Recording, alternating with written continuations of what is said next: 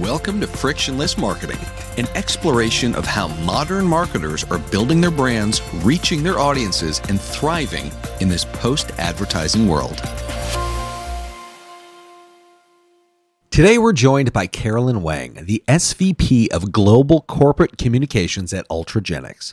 With a rich background in life sciences that began at Elan Pharmaceuticals, Carolyn has been a key player in WCG's growth strategy and has led BrewLife, a multi-million-dollar agency.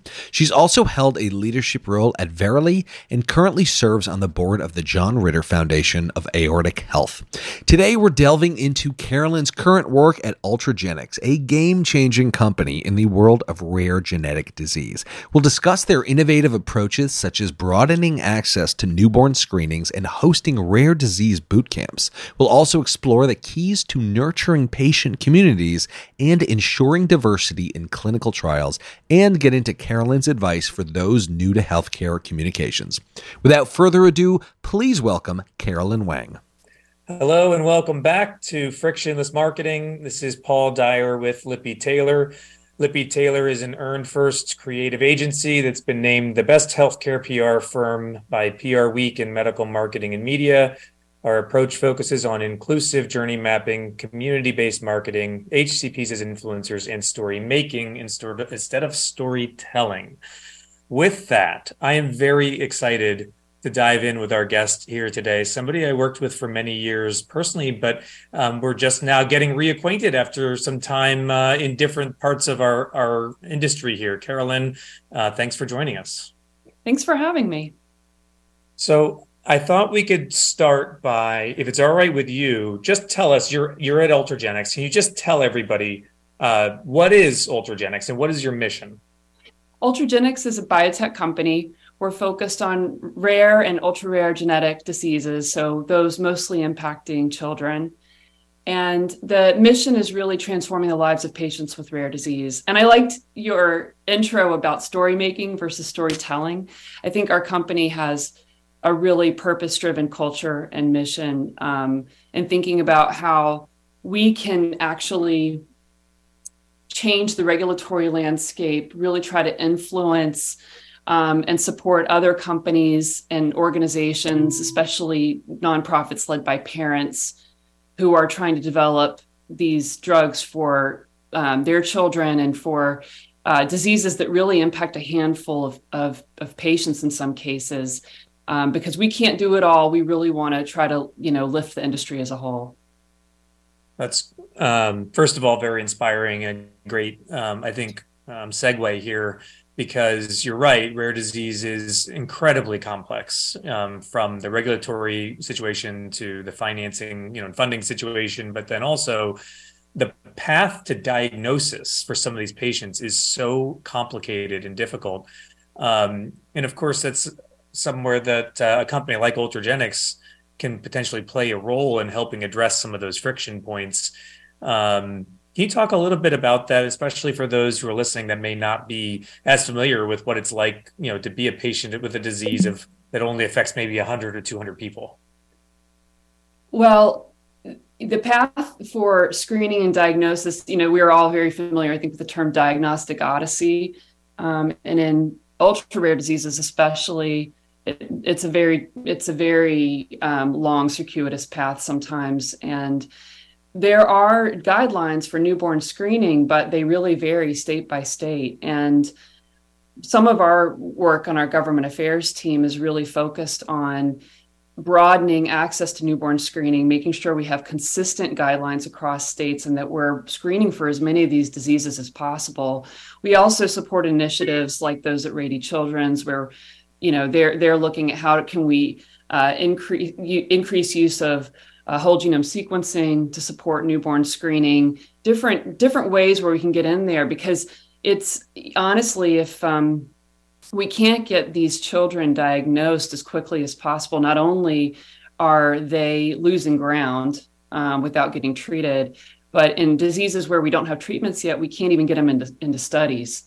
So it's really important. That's one major barrier. Another is in research in general, the traditional path to approval, the traditional path to development is really hard to apply in rare diseases because you're talking about exponentially lower numbers of patients. So we have to be very smart and think about how we can apply the science that's available to us now that allows us to do things like identify biomarkers that are really related to the primary activity of disease, and think about how those can be used for development of drugs.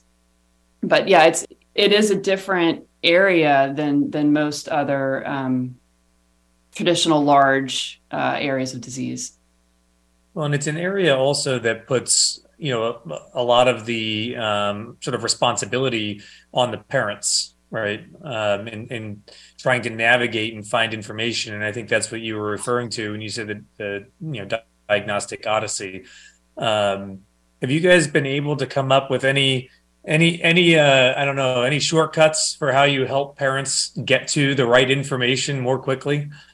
Well, it's funny that you asked that. We actually just finished one of our rare boot camps for parents and leaders of these nonprofit groups. We've hosted 1 or 2 a year.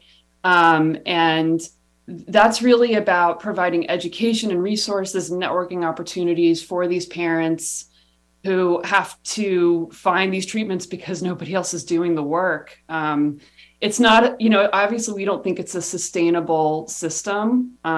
It's really too bad that the onus is on the parents to do this work, but we're doing our best to provide tools and resources. So we just hosted, it was a 3-day boot camp. We get a lot of really good feedback from the parents who attend. We have other companies that we partner with that come in and provide education as well. But we're thinking about, clinical, it's everything from preclinical development to how to get funding to speaker training. Wow. Yeah. And of course that enables them to then go be advocates and influencers in their own right. And we are seeing in some instances, social media influencers with rare diseases. Kelly Barrett with Friedreich's ataxia comes to mind, using the new platforms, TikTok, Twitter, et cetera, to sort of document their journeys and raise awareness. Have you had any experience at ULTRAGENYX working with influencers in that way, or is it the kind of thing where you think that technology or that approach can work even if you don't have a diagnosed patient? It's interesting. There's a few people come to mind. These parents are super inspiring, and they've had to advocate, to your point, and build influence in order to get the funding to support drug development for their child. I think of Julie Vitarello and the work that she's done for her daughter, Mila, who unfortunately has since passed, but did, develop this N=1 organization in partnership with a physician. And they're thinking about how to develop therapies for diseases that impact, again, like a handful of children. And I think the issue that we have, though, is not every parent, not every person has the same access to those types of tools that allows them to build that influence, right? And to do that kind of fundraising. So, how do we do this in a broader way that is really supportive of all families that are in this situation? It's tough. When you see the amount of effort that these parents have to put in, oftentimes they have to quit their job. It is a full-time, they're mortgaging their homes. It's a lot. It's a lot. But they're really, their stories are incredibly inspiring. Yeah. Yeah. So speaking of an inspiring story, your CEO, founder, Dr. Emil Kakkis, did I pronounce that properly? Emil Kakkis, yes. Emil Kakkis. Obviously, a tremendous asset to work with. I'll invite you to please share some of his story, here. But then I'm also curious from a communication standpoint. We started with this idea of storytelling, versus story making. The origin story, right, behind him, his book, the company, et cetera, is really powerful. but then of course you also got to look forward and tell people a story about where things are going. So I'm just curious your thoughts on sort of leveraging that really powerful legacy with also now looking forward and talking about what the company's doing today. They're totally tied together in some regards. Emil started his career as an academic researcher. The first drug he worked on was for MPS1. He's kind of the godfather of rare disease in some regards, especially in the MPSs, where he's developed, I think, 4 treatments, or 3, and then another one in development right now. His coming out of his experience working on that first drug, and he wrote a book about it called Saving Ryan. It is really what inspired him to both start a nonprofit focused on regulatory policy change. That's called the Every Life Foundation. And then to launch a biotech company specifically focused on rare and ultra rare diseases, and that's ULTRAGENYX. And he launched the company about 13 years ago. And it's a company that's purpose built essentially to develop drugs in rare and ultra rare. And I do believe that it's a different approach than starting, a company in oncology or, in cardiovascular disease or anything else. It's very deliberate. And again, I think the voice that we have to, push for change that can support the industry as a whole is really important. And that's something that, luckily he is very willing to use, and he feels very passionately about the role that we have to play in that arena. That's great. And it's obviously important if the communications function is able to work closely with him and integrate that, into the whole story of the company as well. Yep.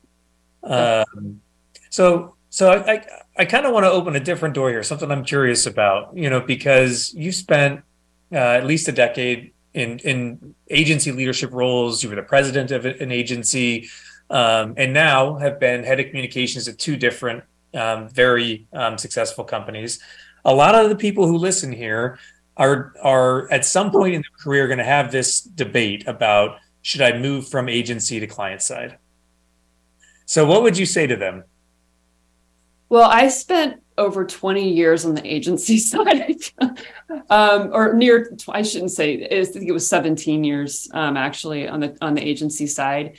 And before I went in-house, and I really loved working on the agency side, obviously. For me, being part of a creative team like that, where there's the opportunity for lots of mentorship, lots of peer learning and peer mentorship, a lot of diversity in terms of the work, the companies that you're working with, the portfolios, the type of work. It was really exciting, and I do love it.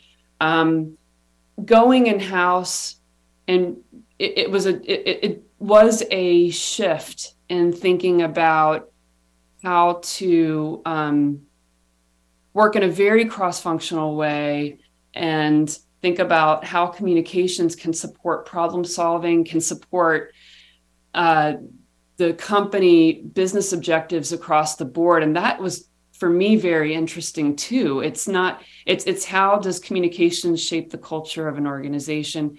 How does it support the operations of an organization? And it's like expanding your thinking just in terms of the work that we can do. So that too has been a really exciting shift, and one that I feel like I'm still learning a lot. So are you a client for life now, or are we going to see you back on this side someday? I'll never say never on shifts. As long as I'm able to continue to learn and grow. And some of that is also in managing people and teams and growing with them. There's so much newness always. I mean, the way that AI and ChatGPT is going to change the field, not just our field, it's going to change a lot. And, here we have a generation that's going to, grow up working with that type of technology hand in hand. So I just feel like there's always new things to learn from the people around us too. So I have to say, I would be surprised, but are you already experimenting with ChatGPT and AI in comms at Ultragenyx? No, I am playing around with it personally, as probably everyone else is. I feel like it's one of those things where one day we're all going to have like our virtual clone that is going to participate in Zoom meetings. Pretty soon there'll just be virtual clone Zoom meetings that'll report back to us with summaries, and we I'm looking forward to that. We don't have to attend conference calls anymore. No, I don't know. I think it's a little too early, is what I would say. Just like with autonomous driving on my vehicle, sometimes it tries to kill me when it doesn't recognize a shadow on a highway. Oh, no. We have a little ways to go still. Not quite meeting the full promise just yet. Right, exactly. So you mentioned, as you were talking about the agency experience, you mentioned the diversity of thought, and of course, diversity and inclusion has been a major topic in the agency landscape, and FDA really sort of put a whole different level of emphasis on it for the healthcare landscape just in the last 12 plus months. Before that, I would actually say the healthcare agencies were not doing a great job in that area, even compared to their peers in other sectors. Curious, what is the role of DEI at an organization like yours, where you're laser focused on such a small patient population and such a small group of specialists who can treat it? So what does inclusivity look like in a world like that? It's a really good question. It's one that we talk about. I work with the ESG group at my organization, and I think the company has done an incredible job of supporting I&D kind of from the beginning within our, employment strategy and within our culture. One of the first hires that AML made was actually a head of culture strategy, which was brilliant. And we've done a lot of work in that area. I think we have a pretty diverse and, representative employee population, although it's something you're always focused on. It's work that you're always doing. And we've invested a lot in that area. The question is really, how do we ensure that we're being as inclusive and representative, obviously, in our studies as we can be? And that is a much harder problem to solve. But the way that we have, invested in this area and ensured that we're doing the best that we can is by, we have offices across Latin America, in Europe and EMEA region. And we have these studies going in all these different areas. During the pandemic as well, I think that like a lot of other companies, we looked for ways that we could make it much easier to participate in our studies remotely. And, it's just about, I think, making it as accessible as possible. And we support diagnosis, in other regions as well. So it's a hard one, though. That's a tough one to solve, especially, like you said, where you're dealing with really small populations of patients. Mm-hmm. So the FDA has launched a new program, the patient-focused drug development program. So relatively new, where what they're looking to do is sort of give more voice or more involvement to patients and caregivers in the drug development process. I'm curious your thoughts on that, again, as it relates to, not just rare disease, but sort of the, drug landscape at large. How do you foresee the future of this evolving with, embracing patients in the actual drug development process? Well, I think it's critical. And it's something that we have done since the very beginning. I think what we have found in rare disease, and I think this applies probably across most diseases, is that the patients know way more about their disease. And in this case, it's a lot of times it's parents, right? They know a lot more about the disease and how it impacts their children than the physicians themselves. And it's really important to work with those parents to understand what outcomes are going to be meaningful to them. And we've found that understanding that at the very beginning supports the endpoint design, supports the clinical trial design, and it ultimately it impacts labeling. And that's really important for the patients and for the patient community. So I think it's really smart. I also, I think too that in a way that's going to embrace our ability to collect real world evidence now, and understand how drugs are working in the real world and the impact that they're really having on patient lives. Yep. No, I think that makes a lot of sense, and it's interesting that it takes it takes a disease that physicians had never heard of to convince them that patients should be, should have something to say about the therapies that are being developed. Another sort of aspect of this is, you mentioned the rise of AI, but even if we think back sort of Web 2.0, I guess, right? The rise of patient communities, these online communities, they really were a game changer in rare specifically for patients and parents that could find other parents that were dealing with the same things they were, and that, they wouldn't find that normally in their, their local communities, et cetera. So I guess it's sort of a two-part question. First is, have you seen those technologies, those communities as something you're able to work with, rather than, bringing people in person for the boot camps, those kinds of things, but like, working directly through those online communities. And then second is like, as these technologies keep developing and evolving, like, how do you stay on top of it and decide when's the right time, to, I don't know, like launch a new online presence or something like that? The patient communities are integral to our work. I think, really all of our communications flow through those advocacy groups. We want to make sure that we're arming the advocacy leaders with as much information as possible to support their communications to their constituents. So we feel that partnership is really important, and we'll do whatever we can really to support those communities and those advocacy groups. Can you tell me a little bit more of the second question? So we talked about, like the rise of online communities. We talked about in some cases, influencers on TikTok. We talked about ChatGPT.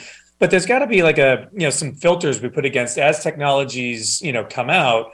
Is it going to be really valuable for, what you're doing from a communication standpoint or not? It's like, how do you decide, instead of just saying like, all right, like people are using Twitch now to communicate, like we should be there too. How do you put those filters in place to decide when's the right time to get on one of these new sort of trending technologies? Yeah, frankly, we want to be where the communities are. Facebook is obviously a really important community builder in our space and in healthcare more generally. So for us, that's probably the most important tool. We leverage YouTube for recorded webinars and webcasts that we do. But again, we're going to work really with the patient advocacy groups. We're going to follow their lead. So we'll host webinars in partnership with them for their communities. And if, they want to use TikTok, if they're going to be up and, on Twitch, which I haven't seen yet, but again, never say never, then we'll follow them there, and we'll make sure that we're able to reach their communities where they are. That makes a lot of sense. So you mentioned healthcare in general. You mentioned your 17 years agency. Am I right that you were healthcare from the start, right? Well, yes. I actually I started off my career in at a small boutique agency that was focused on tech. It was during the tech boom, and that was back in 1999, kind of aging myself here. And they were acquired by Ogilvy. And so I very quickly, because of my background out of college was in sciences, so very quickly kind of moved over into their healthcare practice. But it allowed me to kind of move into digital health as those lines started to blur later on.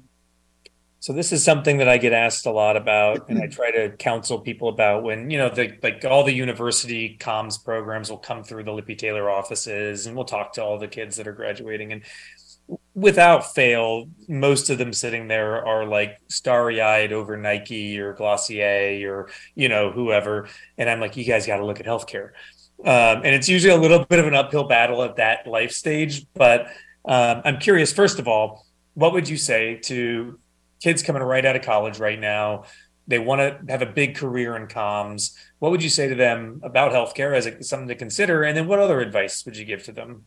Well, I definitely think agency is a great place to start to build that really broad base of knowledge and understand kind of the world that you're operating in and the different tools that you need to have. So I would start there.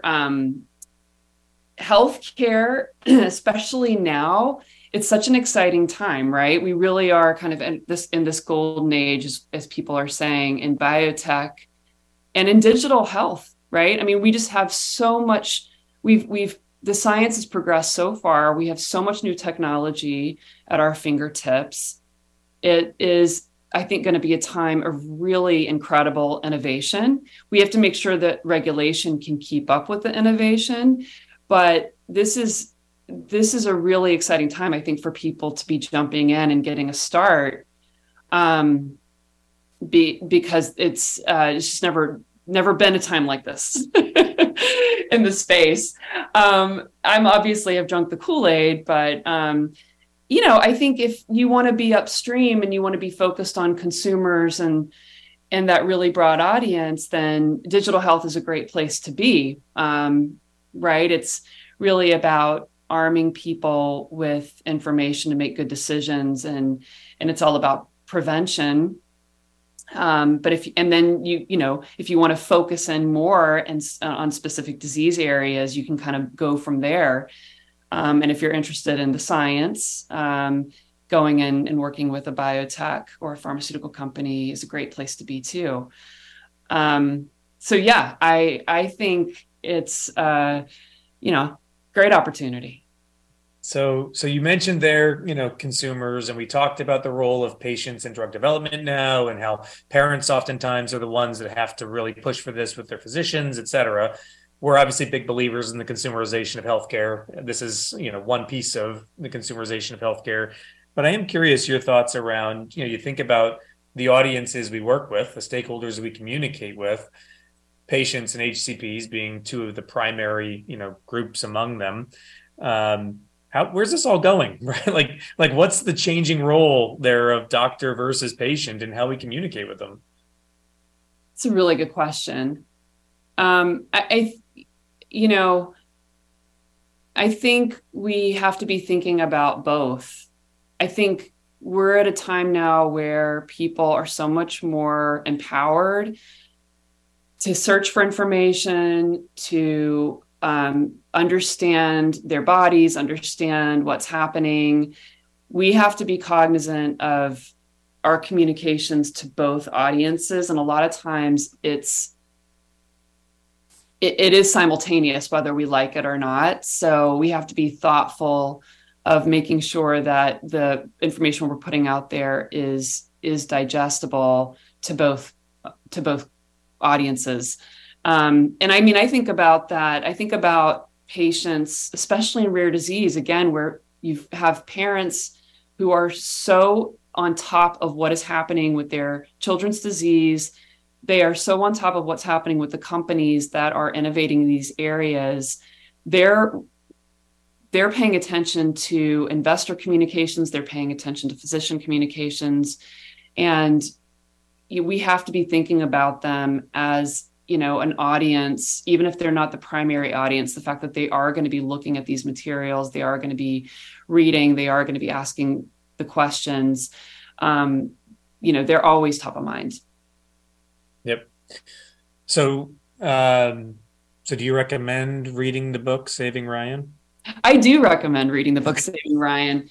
It is really interesting. It tells, my CEO likes to say, it's the telling of two FDAs. It does give you insight really on how individuals in powerful positions in regulatory can make all the difference on a drug, a drug's trajectory, and on timelines. And it's also just a great read about a really inspiring story for a family's search for a drug. And Ryan Dant is alive and well and healthy and married, and it's really an incredible story. I think he's in his 30s. That's incredible, because before ULTRAGENYX, essentially, right? He wouldn't have lived to 10 or 11. Well, this was pre-ULTRAGENYX. This was a drug that was ultimately commercialized by Amarin. But yes, it was a bad prognosis. Yeah. Yeah. Well, that's incredible. And it is what that, to me, for what it's worth, that's the pitch that I give to these kids coming out of schools. I tell them, I was working on Coors Light before I joined a healthcare agency, and I thought it was a lot of fun. We were giving away tickets to go watch Nelly perform at the Super Bowl, to date yourself there, right? And then my first disease area I worked in was cystic fibrosis. And at that time, it was very similar to what you're describing. Patients would only live till 10. Parents were chronicling this terrible journey. And the drugs that came afterwards allowed them to live full lives. And if you can work on that, it's so much more meaningful than giving away tickets to Nelly. That's right. You in healthcare in general, you do feel the impact of your work.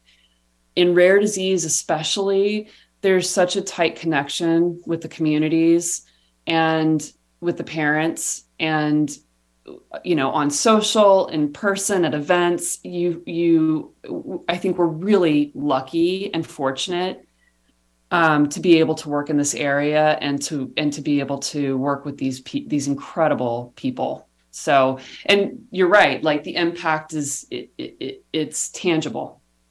Yep. And that's what we're all in it for, right? That's right. Feel excellent at what we do and have an impact. So, Carolyn, I want to thank you for taking your time and sharing your thoughts here. It was great catching up with you, and I'm sure people are going to really enjoy hearing this. Thank you, Paul. It's really great catching up with you too. It's been too long. All right. Thanks as always for listening. If you enjoyed this episode, why not share it with your friends and colleagues on LinkedIn?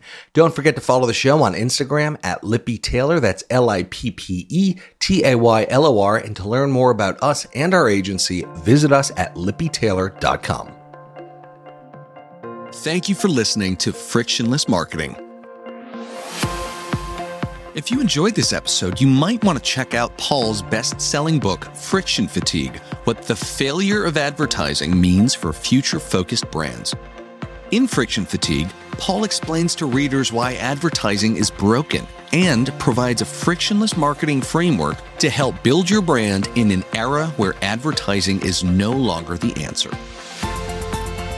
You'll learn how to protect your business against competitors and lead the pack with fresh marketing strategies that will help you prepare for a future where the consumer rules. Friction Fatigue is now available on Amazon and as a book on tape on audible.com. Thanks again for listening.